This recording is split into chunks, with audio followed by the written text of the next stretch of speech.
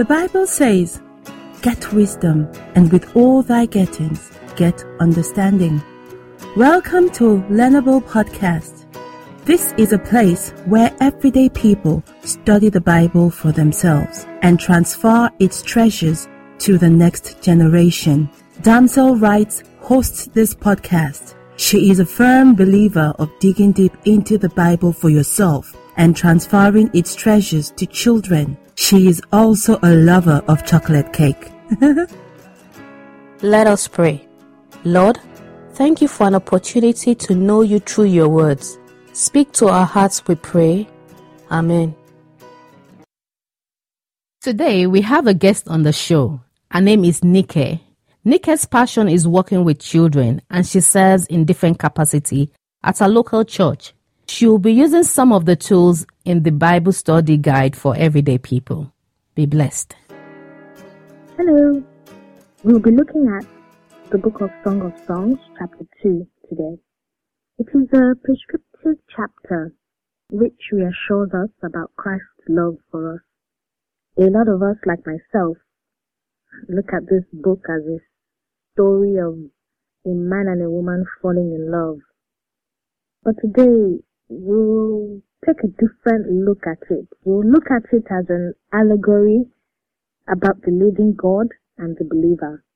Now, the believer starts by describing herself as the rose of Sharon and the lily of the valley. These are two flowers that bloom in very different environments. The rose of Sharon blooms in desert-like conditions, while the lily in well-watered gardens. Which leads me to conclude that what the believer is saying here is that no matter where she is or the situation she finds herself, she knows that his love for her never changes. She can grow and flourish in any environment because he loves her. She then likens Jesus to an apple tree. She has tasted his love and realizes that it is good. His love overwhelms her so much, she declares in verse 5 that she is weak with love. You know, in the presence of God's love, every other thing becomes insignificant. His love diminishes self in us. In verse 8, she says here that she trusts God with any and everything. Jesus will climb up any mountain. He will tear down every wall to save us, to heal us, to redeem us, to deliver us. But in verse 9, it seems she has built a wall of insecurity around herself. She can't be completely intimate with God till those walls are torn down. If not, she can't totally focus on him.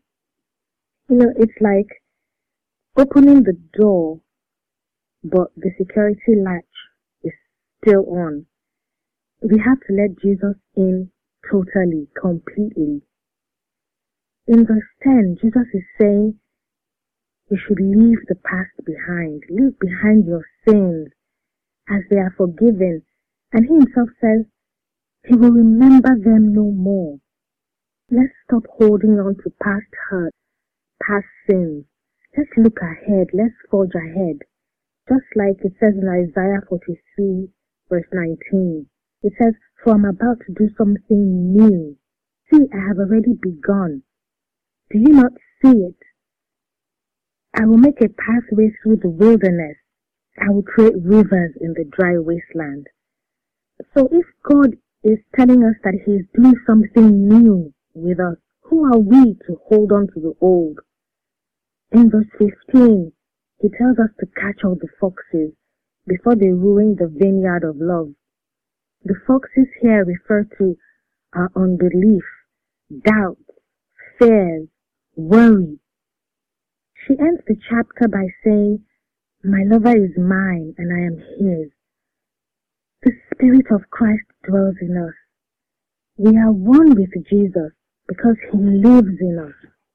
The first commandment is for us to love God with all our hearts and our minds and our souls. As we read about God's love for us, it releases something in us. Our response is to love God just as He loves us. Once that is established, it then becomes easy to obey the second commandment, which is to love our neighbors as ourselves. Corey Asbury describes God's love so beautifully in the song Reckless Love. Oh, the overwhelming, never-ending, reckless love of God. Oh, it chases me down, fights till I'm found, leaves the 99. I couldn't earn it, and I don't deserve it, but still you give yourself away. Oh, the overwhelming, never-ending, reckless love of God. May the love of our God overwhelm our hearts today and always in Jesus' name. Amen. Well, we hope you have enjoyed this episode. We would love for you to also dig deeper into your study of the Bible. So, we have put together a free Bible study guide, which is tailored for everyday people just like you. To get a copy, all you have to do is go to damselrights.simplymo.co.uk, and that is damselrights.simplymo.co.uk, and download your own copy. If you haven't done so already, please subscribe, share with a friend, and remember to leave a rating.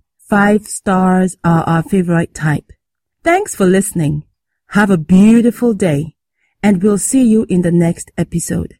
Shalom.